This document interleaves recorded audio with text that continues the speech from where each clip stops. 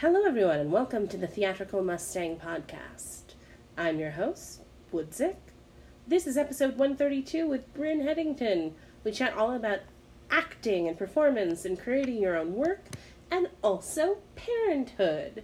You'll notice there are some little breaks or small human noises that enter into the podcast, and we chatted about it afterwards, and we wanted to keep it in because part of creating inclusive rehearsal spaces and whatnot is acknowledging that folks have families and thinking about ways that we can incorporate that into the work that we do. Bryn has her own YouTube channel, and we'll link to that in the episode description, as well as her Instagram. And please enjoy episode 132 with Bryn Headington.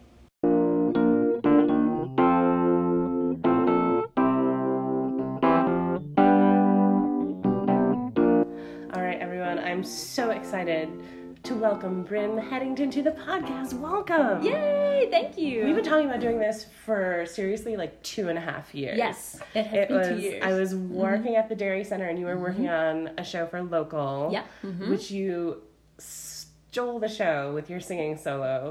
I just thought you were so fantastic in that. Thank you. I think that you're so fantastic in everything that I've seen you in, but I'm so excited this full circle moment to come around and actually sit down and work on it. So hey, we were just talking a little bit before we started recording that you have a YouTube channel, and I am 100% intrigued. Tell me all about it. So I have a YouTube channel called Becoming Bryn Headington. I essentially started the channel to kind of play with YouTube to find out exactly what it was. I had recently gotten married. I changed my name and was thinking about starting a family as well. So being, a professional actor, how do I go about doing that? And that's going to be different, if you're a lawyer or doing something like that, and just why I changed my name. I talked about why I did that. Also, how I did it and, what it means to change my name and steps I had to go through in order to do that being a professional actor, because you have to call your agencies, you have to update all of your resumes, update your website. I need to introduce myself to that way now. I had a really great group of women directors and casting directors in the area who gave me tips about how to do that, which was very helpful.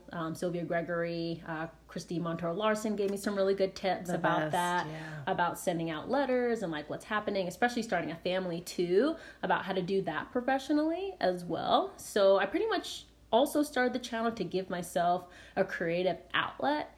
Even though I may not actively be doing shows, I now can edit. I can use Final Cut Pro. I have a camera. I just I saved my money, invested in that so that I can create content for myself and also feel artistically fulfilled, even though I'm working from home, being a stay-at-home mom boss. So coming up, I took a break because I had the baby. Congratulations. Of course, thank you. So that was a really special moment, but I think that I never thought about, so there's all this talk about being a stay-at-home mom and everything that comes with that phrase. Being a stay-at-home mom, maybe you're not, I think the kiddo is awake. Here, I'm gonna go back and then I can get Kent. I think he's just talking. Okay, all right. I'm not gonna clap. I love that part of it. I think that's so huge. Yes, that's it. I love it when directors bring their kids into the rehearsal room. Absolutely. Because I think we have this unrealistic expectation that when artists, especially when actors have families, they sort of have to keep that part of their life hidden. And it can't disrupt the rehearsal room. And I think we really want to walk the talk of being inclusive in our rehearsal practices. That absolutely has to include childcare and that being part of that rehearsal room experience. Absolutely. And, I've had, other women, not post on Facebook that they're having kids or be reluctant to tell a director about them having a child. And, pardon me, just one moment. Ken? What's up? Wesley is awake. What like me to do? I have a bottle in the refrigerator. Okay. And he's with the play. And so there's this fear, of like not even having the kid and taking a break, Right. but just having one and people knowing about it. Right. And I didn't want to, so I took a different approach in saying, hey everybody, I'm having a baby. Let's talk this through. Yeah. And these are my plans. And I even talked to people at the Denver Center. I reached out to every theater company that I've worked with, and at least had some conversation about it, and that I still want to work with them. I'm taking a hiatus. I don't know how long that's going to be, because that's going to depend on me and my family. And I just wanted to let you know that that's what I'm doing. And I've gotten so much positive feedback. Yeah. I'll even give a shout out to Tim Orr for being super sweet and supportive, and even asked me to do some of the readings for the CU auditions, which Yes. was really It fantastic was so and fun. beautiful to see you there. Yes. Yeah. So I really think that to be just upfront and honest about it, people are supportive and really cool. And, if I think as long as you're doing the work, when you're ready to come back, you just do it. And I feel like you can be stronger for it. And maybe it may change like the kind of roles that I take. Maybe I only want to do certain roles because, I have a kid now. Or like, hey, you know what? I only want to do roles that I want to do, not because I need to feed myself. Like priorities are different. Right. Well, that was something Jay and I were talking about the other day. Like this thing of, I think, unfortunately, sometimes actors fall into traps of, well, I just need to take the next thing because I don't know when the thing after that. Correct. I think when we all start out, like that's our mentality, and that's how, regardless of what school of training we get, that's sort of the message that's passed along. Yeah. And I think it's lovely when you get to sort of be, I don't know, early, mid, late career. I think that's so arbitrary and whatever, but as I find myself like getting into my mid-30s and being like, I think I can say mid-career now. Mm-hmm. Oh my gosh, the baby's here. Yes, he is. Unfortunately, this is an audio medium, and y'all can't see how adorable this child is. Oh my goodness, that doesn't make the best airtime, but shout out, amazing. Thank you. Giving having the luxury of really taking agency over. Okay, I don't have to say yes to everything. Yeah. Mm-hmm. And I also really love what you're saying, because so much of this industry is maintaining those relationships. Yes. And so instead of letting it drop out and letting family be this secret thing that until I get a hold of, or until like they're in school, or until like whatever, just being like, hey, y'all, this is what's up. I'm still caretaking these relationships, and I'm caretaking my family. That's number one. Yeah. That's so amazing. Congratulations. Thank you. I just hadn't even thought about that at all. And so I think it's so amazing that you're creating the content. What has been your favorite bit about creating this YouTube channel? What have you learned about yourself? Oh, I learned that I say a lot. When I'm editing my videos, I'm like, how many times am I going to say it? I'm an actor. Why can't I speak? Because there were no lines. You didn't memorize the lines. You're relying on yourself. Do I need to make a script? Because I'm like, I can just, improvise and it'll be so fun. And I'm like, I need to practice public speaking again, because I'm just saying all over the place. So that's something that really, when I first started, it's gotten a lot less. Like if you look at some of my YouTube videos now. Sure. And see, there it is. I just said again. Now you're thinking, now it's top of mind, right? Of course. So I learned about that, and it also helps me be myself in ways that maybe I'm not on stage, because I'm playing a version of myself, but how do I, like, who am I, as like just Bryn, talking about my life on camera for like everybody to see. Now, Yes. I don't have that many subscribers. It's mainly like friends and family and everybody who supports me, but please subscribe. But We will have that link in the episode description. Exactly. I've just taken a break, but over the past year, I learned how to use my camera. I learned how to edit. I'm kind of getting like a vibe, color, style, theme. And now I want to focus on, great, you kind of learned how to do it.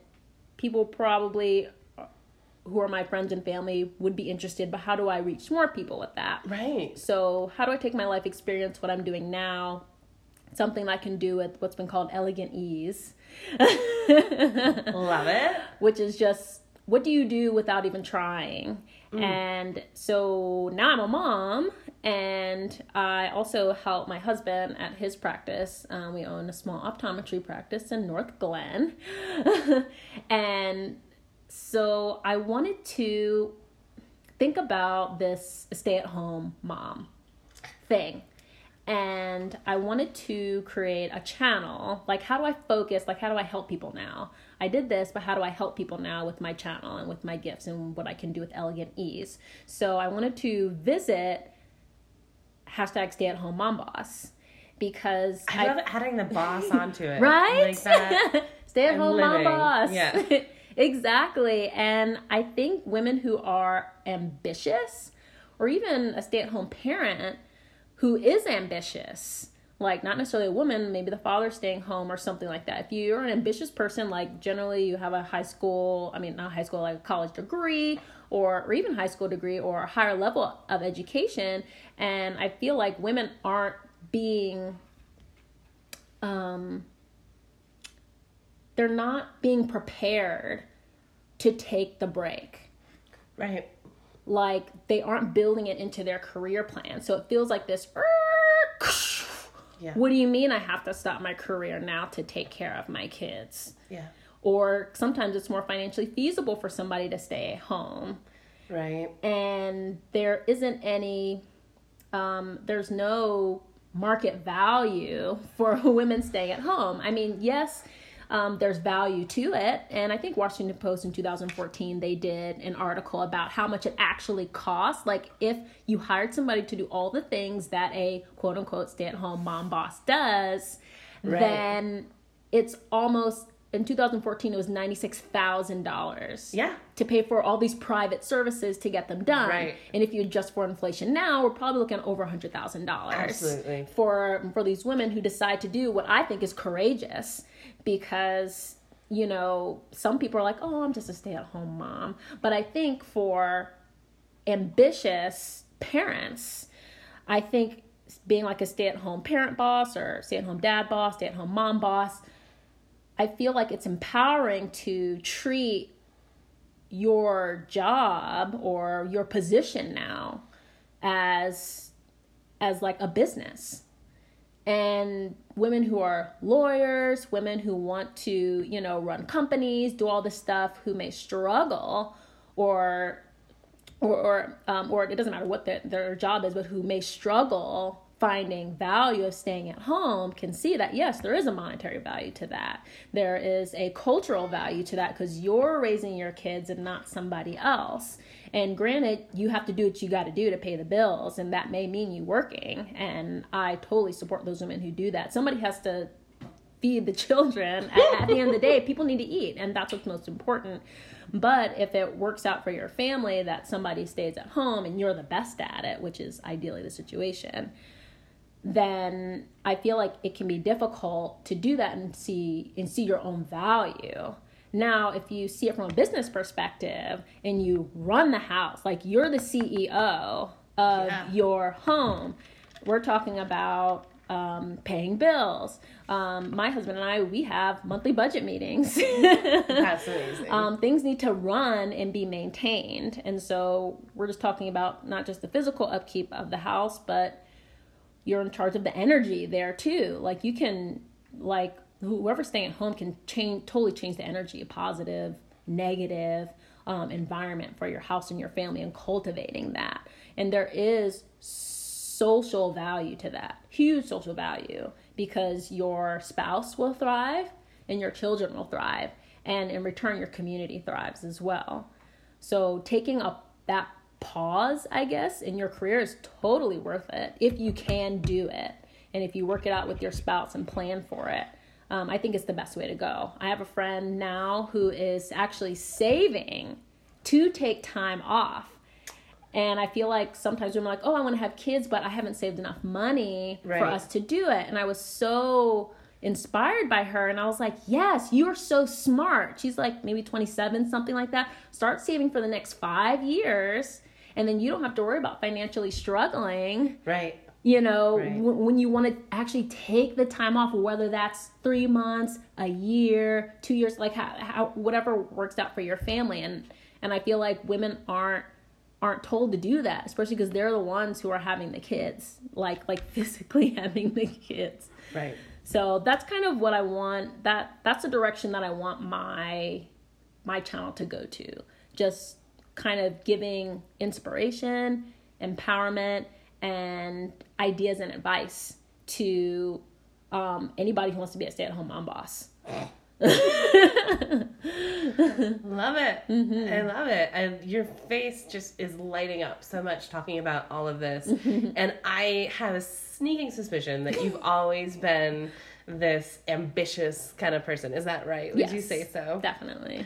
Mm-hmm. So can we pivot a little bit to like your Inside the Actors Studio backstory? Let's go. Can you remember the time or a time when you were kind of young where you fell in love with performing, you saw it as possibly a road that you want to go down? And I also want to say, when you're talking about this, like taking a break for, you know, folks who may choose to stay at home as a parent, of any gender, like this thing of, I also saw a study recently where it's like the millennial generation, instead of it being this sort of staircase or like ladder to success, they're describing it as more of a lattice work, right? Where it's like, we might go diagonally a little bit and then we'll go over here. And I think the idea of building in the space for parenthood as, oh, this is actually my career trajectory for a little bit, instead of even a pause, right? Because it is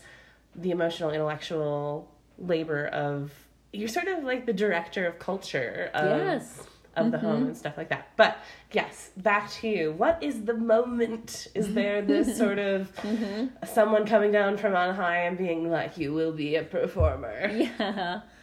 I did plays when I was in middle school and high school. I didn't consider doing it professionally. Like, I didn't even have a monologue until I was in college. But I did theater, of course, and I think I won some award when I graduated. And I just really like to create things. I think that's why I don't feel limited, because I'm not professionally acting, because I just like to make stuff. I just need to produce things. So I would create choreography in my basement. You know, I would do all these things. Of course, I'd watch Britney Spears and NSYNC, and I would like learn all of their choreography, but then I do my own choreography as well. I was also a cheerleader in high school too, and I choreographed our whole JV homecoming dance number. Oh, that's amazing. Which actually blew the varsity squad out of the water. And I just really like to perform and make stuff and get to do it, which was really fun, like outside of, you know, my room. Right. And I really like to do that. And, you know, of course I like to write and really like to draw and doodle. I really just am I'm a factory of creativity. It's kind of like flows out of me, whether it's writing, you know, drawing. Like I won, you know, short story competitions, stuff like that. I just like to make things. Renaissance woman. Yeah. So that's kind of where I got started. My first role was in 5th grade in our production of Lewis and Clark, and I played Benjamin Franklin. Amazing. And I had one line, and it was, gee. Nothing else.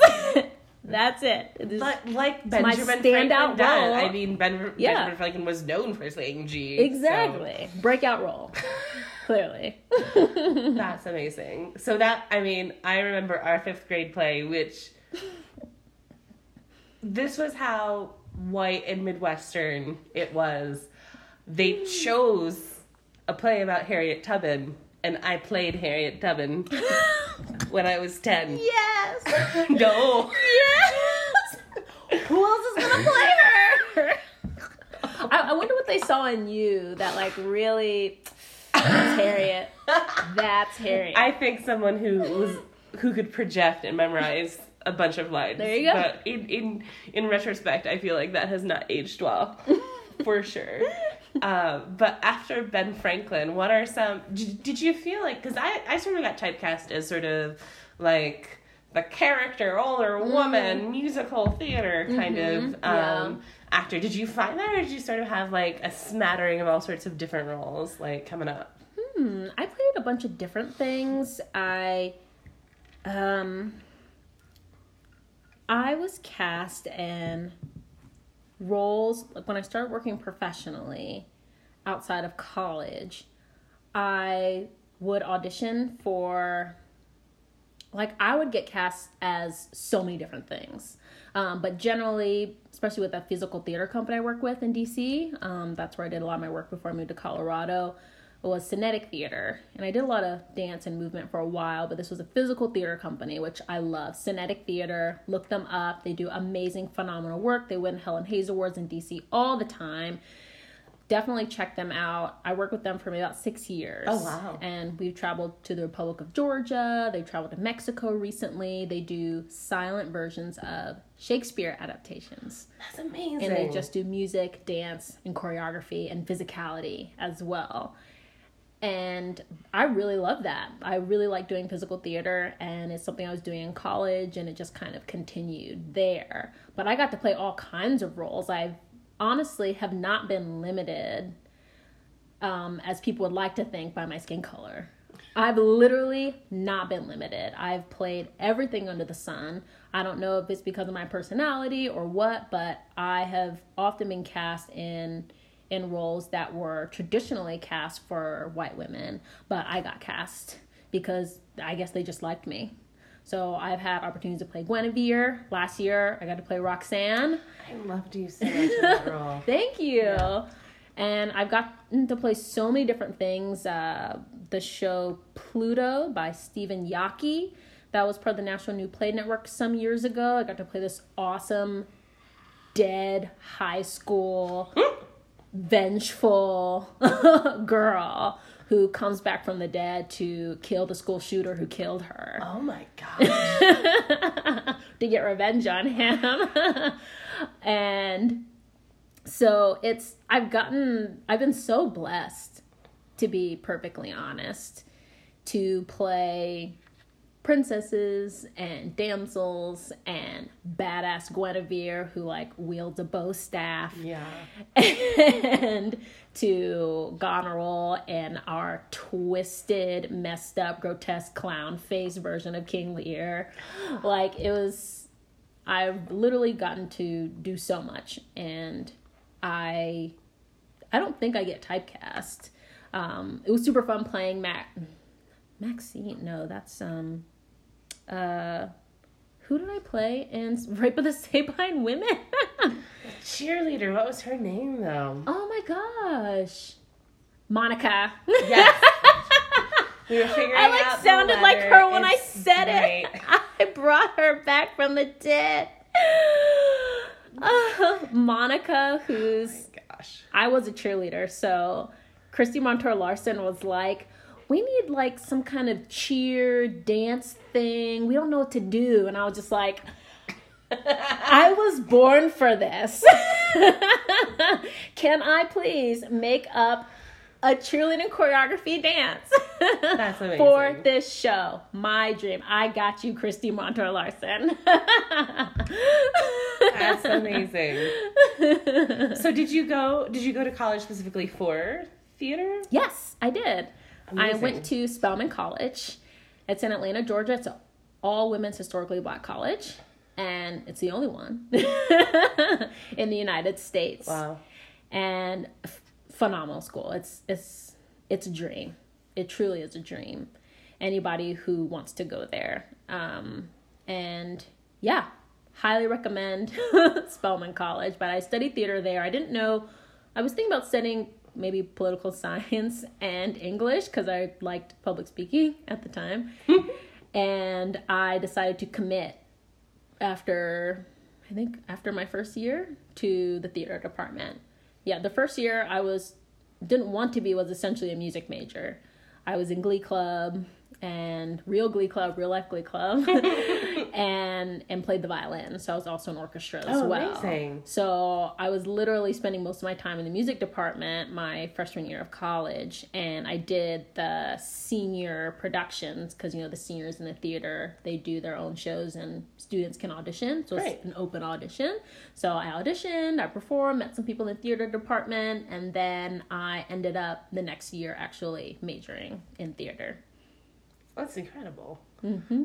Did you find, since it was historically Black women's college, were there any like men in the productions that? Yes. So in Atlanta, there's the AUC, Atlanta University Center. So there's Spelman College, which is all women's college. There's also Morehouse College right next to it, and that's the all men's historically Black college. So we're thinking Morehouse, like Samuel Jackson went there. Dr. Martin Luther King Jr. went there.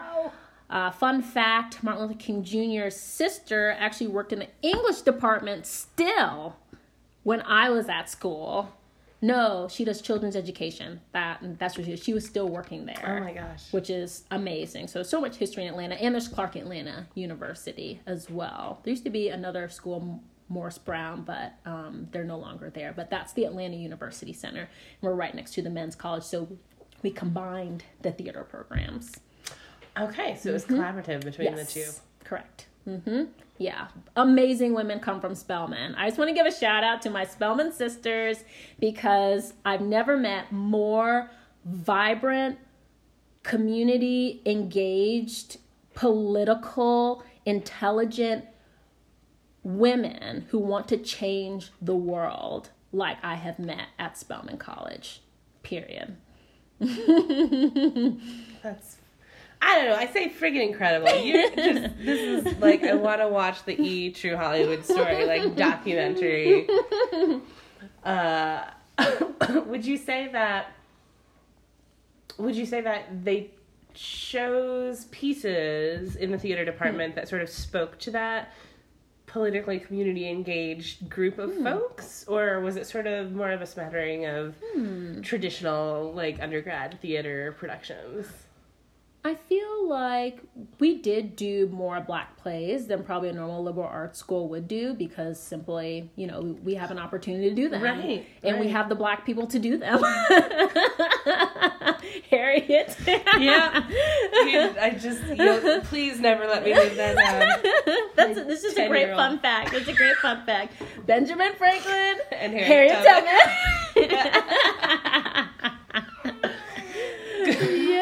He's burping. That got a reaction out of the baby. I know it's actually the burping, but I'm gonna pretend. Yes. That was the reaction. Yes, exactly. But that's great. So we've done like lots of August Wilson plays, like Blues for an Alabama Sky, Two Trains Running. We did Pearly the musical, which was super fun. Of course, we did like Midsummer's Night Dream. I was working professionally by the time I was in my senior year, so I actually wasn't in any of the shows, but I was president of the drama department, and then so I was involved that way, and of course I was auditioning for schools, etc. I want to talk a little bit more about the Physical Shakespeare Company because I feel that the thing that makes Shakespeare feel inaccessible to some is the language sometimes. Yes. I'll be honest, like, even I as an actor, I'm like, well, we're going to go to the annotated version. We're going to check out the No Fear Shakespeare. Because you don't want to be the one who comes in that first day of rehearsal and, like, doesn't know that you're supposed to say Bad instead of Bade, right? Yes. And so I think it can even be really intimidating within, even if you've been cast in the freaking role. Absolutely.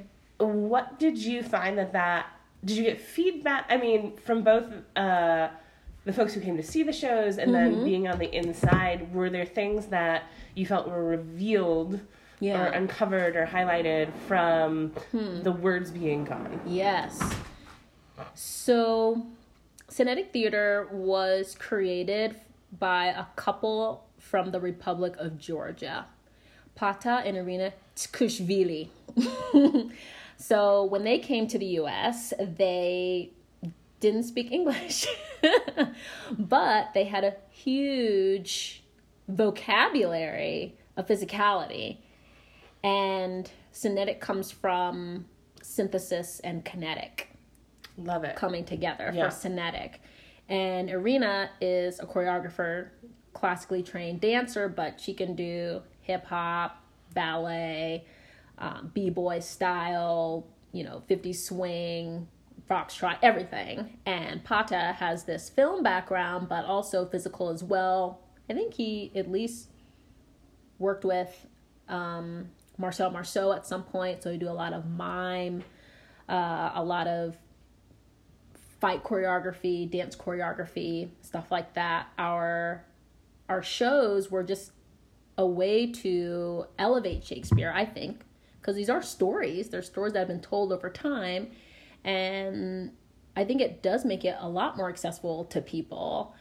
There was a version of Twelfth Night that they did, and it was like in the 50s, but it was not the 50s, like the roaring 20s, sorry. And it was a silent film version. So it was this swinging romp through the 20s, excess, dancing, making movies and film. So there's filmmakers, and there was this amazing theme, and some of the scenes where they're talking with Viola, and they have they put up on the screen what they're saying for certain scenes, not all of them, but to, they would do the right.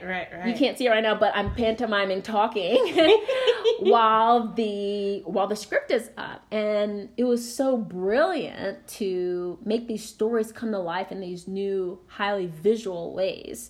And I think Pata, the director, was onto something, because it's so difficult to keep our attention nowadays. Yes. And with his film background, when you see a show, it feels like you're watching a movie, because that's his lens that he sees. And we're able to do all these stories and adaptations, not just Shakespeare, but we've adapted Jekyll and Hyde. We've adapted King Arthur, where I played Guinevere. We did it on a water stage. So we were in water about this high. Oh my gosh. So we would, not this high, but from the table to here, and we would dance in the water. We would fight in the water.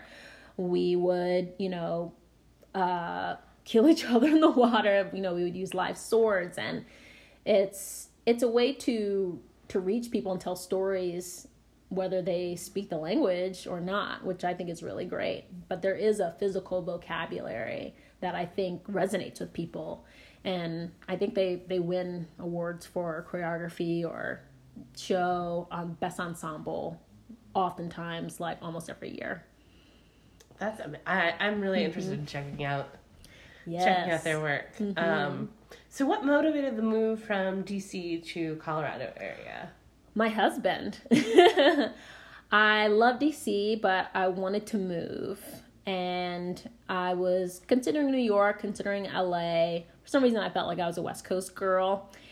And before I was saving up money to go, and I wanted to go visit Thailand, because I was like, I don't know how to grow anything. I'm just going to go work on an organic farm in Thailand.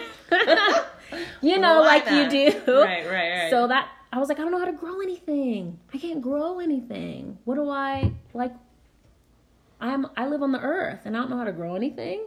So that was my push to go. I said, I'm going to learn how to do it. I'm going to do it somewhere. I might as well do it someplace beautiful like Thailand. So I got back from that. I was gone for like 2 months, and I was like a total hippie when I came back because I was just like, the earth. I was living in a bamboo hut, and everything is growing, and the earth is God, and la la la la. I was like on some whole other level, but I knew how to grow things and permaculture, and I didn't have any air conditioning, blah blah blah. Anyway, so I got off that bus, came home, came back to civilization, went to a wedding. One of my Cinetic friends got married, and I met my husband at that wedding in North Carolina. Oh my gosh. And he's the cousin of my friend from Cinetic. And so we hit it off, and he was like, hey, you know what? Want to come out and visit Denver? And I was like, okay.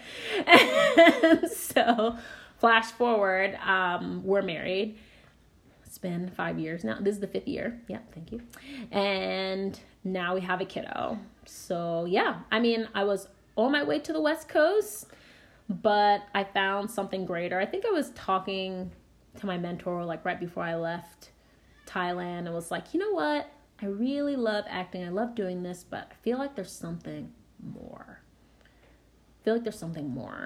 And I think that I wanted to pursue love. Because I just got goosebumps. When in this life do we give ourselves permission to pursue love? I know. It's so freaking important. I love that so much.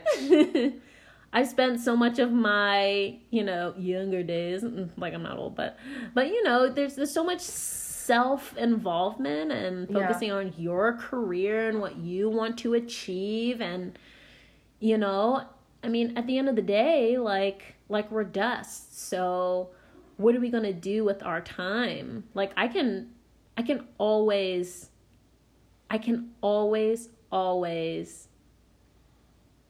come up with an excuse or put off getting married, like really investing and committing to a relationship with somebody and investing in a family. I can talk my way out of all of that easily because of a job.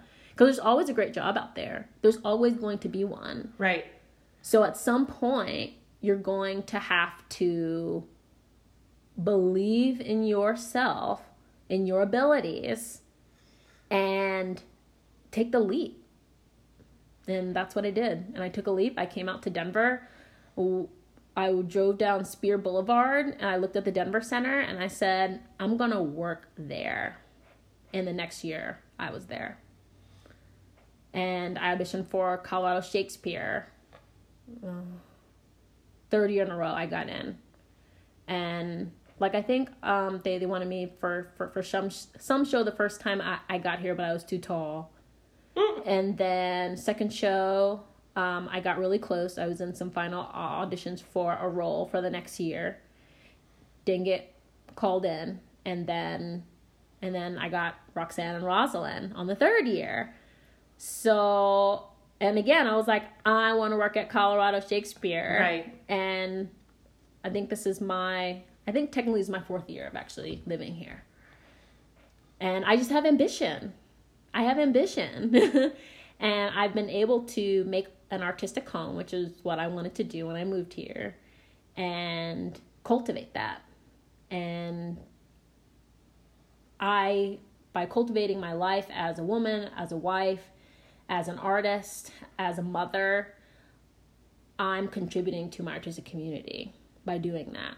I'm bringing something to the table by doing that, because it informs everything that I put out there. So, yeah. It's all really resonating with me. I mean, there's so many excuses. There's so many ways that we self-sabotage ourselves and get in our own darn way. Yes. There's something so powerful in pointing to a building or pointing to a theater and saying, yeah, I'm going to work there. The how of it is going to come later, but I believe in myself as a human being enough that, and I just love that idea too of by working on myself and by working on my community in my own home, you are absolutely contributing to the theater, the artistic community in here, because then, you know, you come back in and you just have this depth and wealth of new experiences to bring to any character you portray. I would love to see you direct too. Like, oh, cool. like, I want to find that, what is that? Something very like movement based where you could like be a director or choreographer.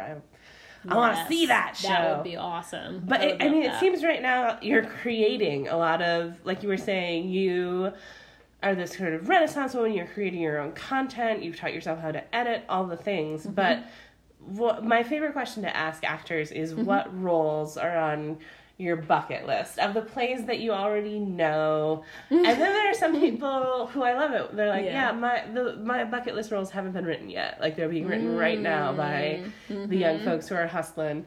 But I just want to ask that question to you. So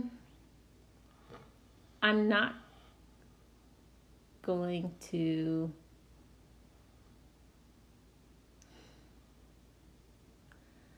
I'll say this.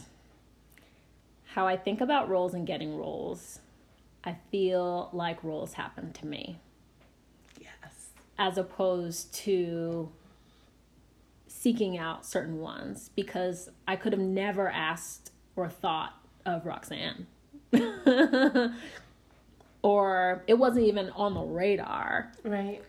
And I didn't even audition for her initially. And she wasn't in my, original, what I originally got called in for. Like, that was a callback. What I got called in for was completely different than what I was cast. And although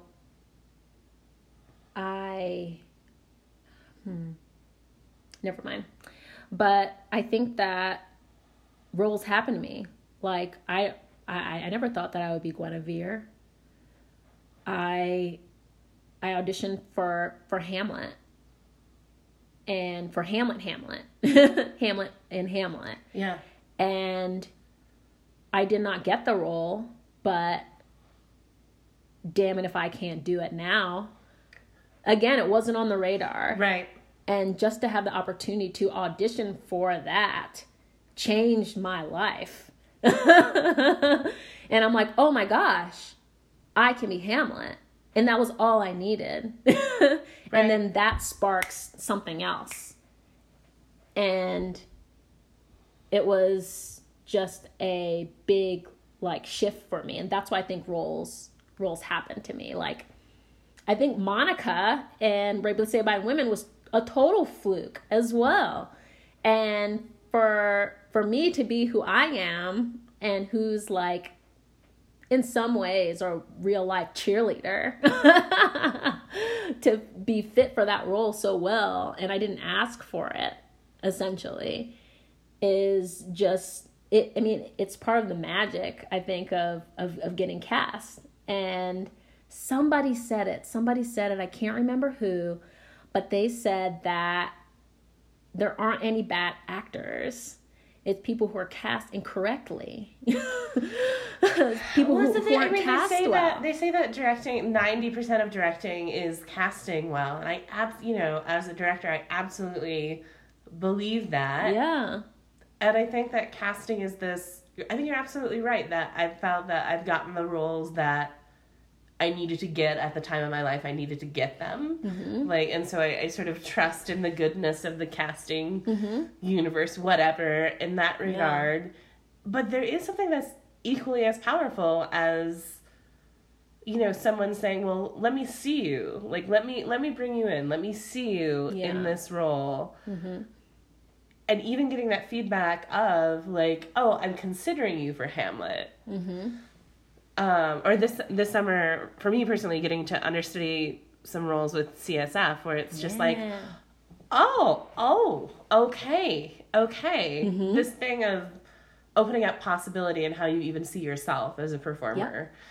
I think that's beautiful. Thank you for that answer. Mm-hmm. Absolutely. Maybe not, you're teaching me some things. I'm like, am I going about this all wrong? Yeah. But I'm also like a big musical theater nerd, so there are some roles where I'm like, it's going to happen. Can I tell you? Tell me. Okay.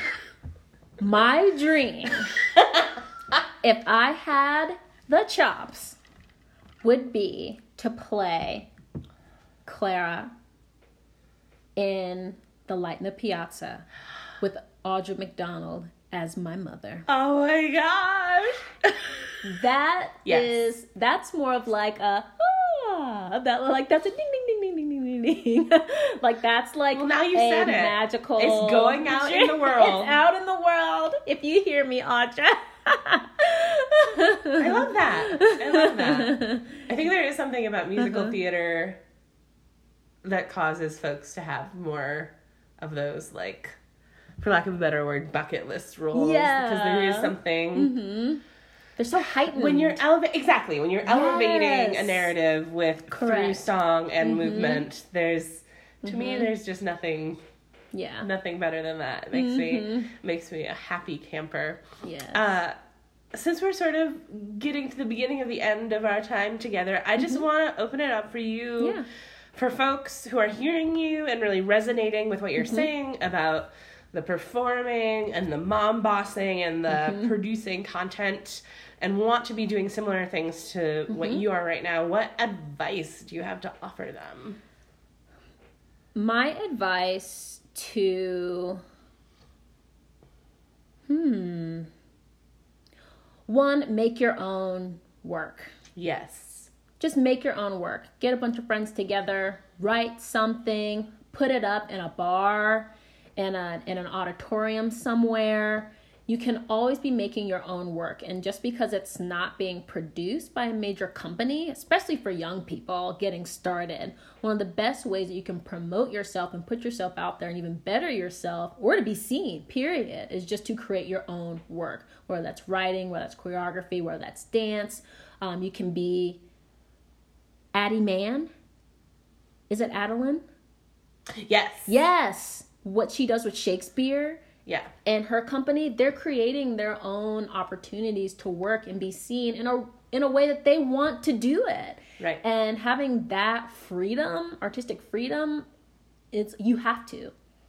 Like, I don't think it's maybe I will, maybe I won't. It's like, you have to. It's the only way. You must be putting yourself out there doing something. I also say challenge yourself and something you've never done before. I have vowed to do stand-up comedy. Sometime before the end of the year. I've never done it before. Scares the crap out of me, but I'm going to do it. And I may be bad at it, but, who cares? I did a solo show in DC, and it's called A Guide to Dancing Naked. Did it for the Cat Fringe Festival, and I hadn't written a solo show for myself, so I was like, you know what, I just got to do it. So I did it, put myself out there, sung, danced, won an award, and it was awesome. But I think you just have to create. You just have to start making stuff. Ed Sheeran wrote a song every day, a new song every day. You don't just become Ed Sheeran by I wrote that one song and now I'm famous. No, he's been writing songs almost every day for over a decade. Right. And I feel like it's crucial, it's necessary, and you need it as an artist. Challenge yourself to just go out of your comfort zone. And when you are creating your own work, you give yourself a venue to actually do that. Yeah, that's what I would say. Oh, yes, and mom bosses as well. Don't be afraid to have kiddos. The time will go, and you won't have a chance to do it. If you're capable, and if you plan for it, and if you have a good partner, and you want to, if that's your passion, I say don't put it off. Because if you've put in the work, if you've actually put in the work, what you want when you come out on the other side, not only will you be better for it and make your work better, then because you did something that was good for you, like good for the soul, and then you'll probably manifest something completely different and do something you never dreamed of on the other side. I love that. That's like the perfect ending. We're creating, we're dreaming, we're doing all the things. Bryn, thank you so much for being a guest on this podcast. Like, I feel super inspired. I'm going to go out and do it all right now. I'm so glad that you came. This is so fun. Yay. Plus, it's nice to talk to adults.